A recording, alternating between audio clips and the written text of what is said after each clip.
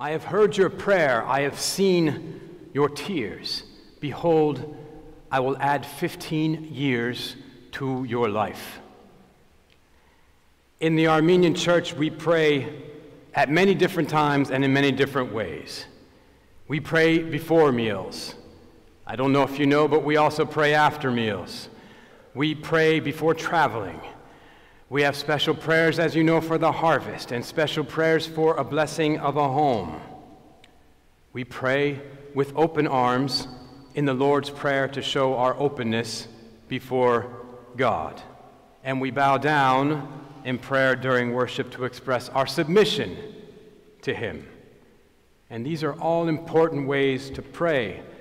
But in today's reading from the prophet Isaiah, we are reminded of the oldest way of praying that still holds great power for you and I to this day. And that is praying with your back up against the wall. I don't know if you've had occasion to pray recently in this ancient way. I have in these past days. And my sense is that anyone who has lived long enough has had occasion to offer desperate prayers. Whether for yourself, for your loved ones, in any occasion of trial and uncertainty. And today we are told that this type of prayer, the desperate prayer, is heard especially by God and holds great power for the renewal of our lives and for all of creation. You could say that the desperate prayer is the best prayer, which actually reminds me of a joke. A rabbi, an imam, and a derhide are discussing the best ways to pray, while a telephone repairman is standing nearby. And the Jew says, well, we rock back and forth during our prayers because this increases focus and intensity on our prayers.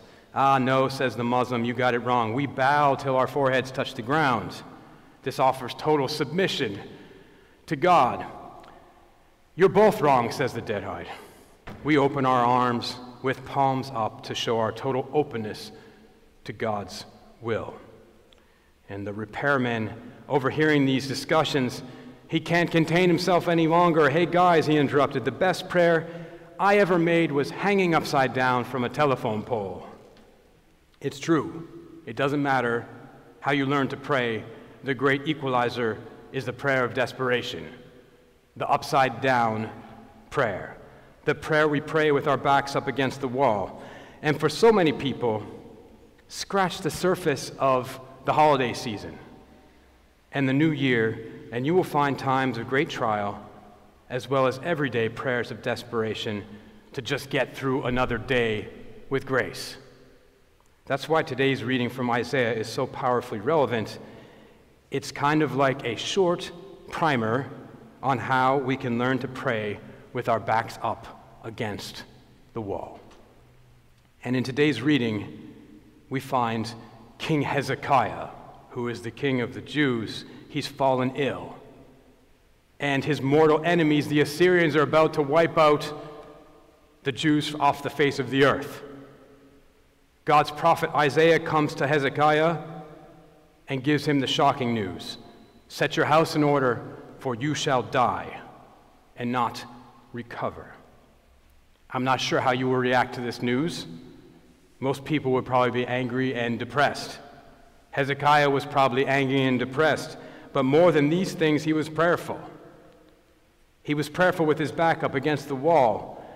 And in a significant detail, Hezekiah turns his face to the wall and prays to the Lord and says, remember now, O Lord, I beg you, how I have walked before you in faithfulness with a whole heart and have done what is good in your sight.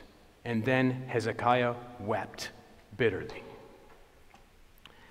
This may seem like a strange example for us to follow in prayer, but there's several things here to learn from King Hezekiah's prayer of desperation.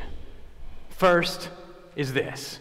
With his back up against the wall, Hezekiah doesn't do what is natural for all of us to do, which is scapegoat and lash out at his enemies, at the prophet, at the staff, at his doctors. He faces the wall, literally, it says, and prays to God to remove the wall, the only one he believes can.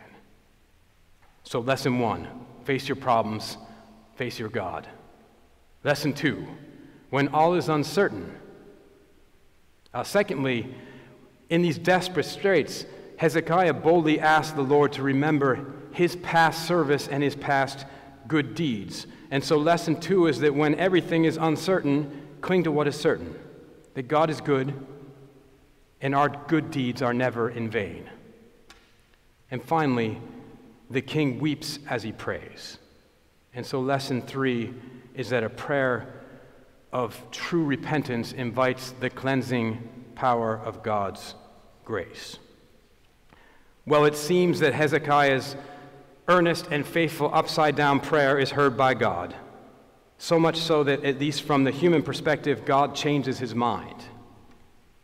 And he sends a new message through his prophet Isaiah. Go and say to Hezekiah, thus says the Lord, I have heard your prayer, I have seen your tears, I will add 15 years to your life. I will deliver you and this city out of the hand of the king of Assyria and defend this city. Now, this may seem miraculous to you and I, almost too hard to believe.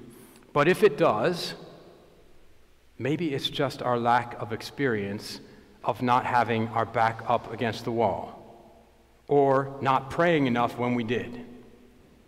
Maybe we need to take a listen again to any one of our 4 Advent candlelight speakers, each of which testified to how their desperate prayers were answered by God in good time.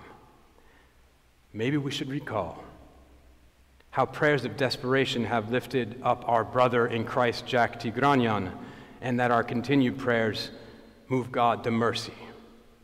And maybe I can share with you that my upside-down prayers for Yeriskin Anna in these past days, along with yours, have been answered in ways that I never would have expected, and give me great occasion to give praise to God.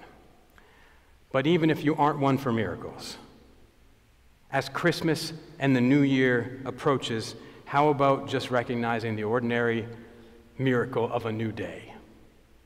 And why not give God thanks, who literally adds hours, days, and years to our lives, if you are blessed to travel from this old year into the new year ahead.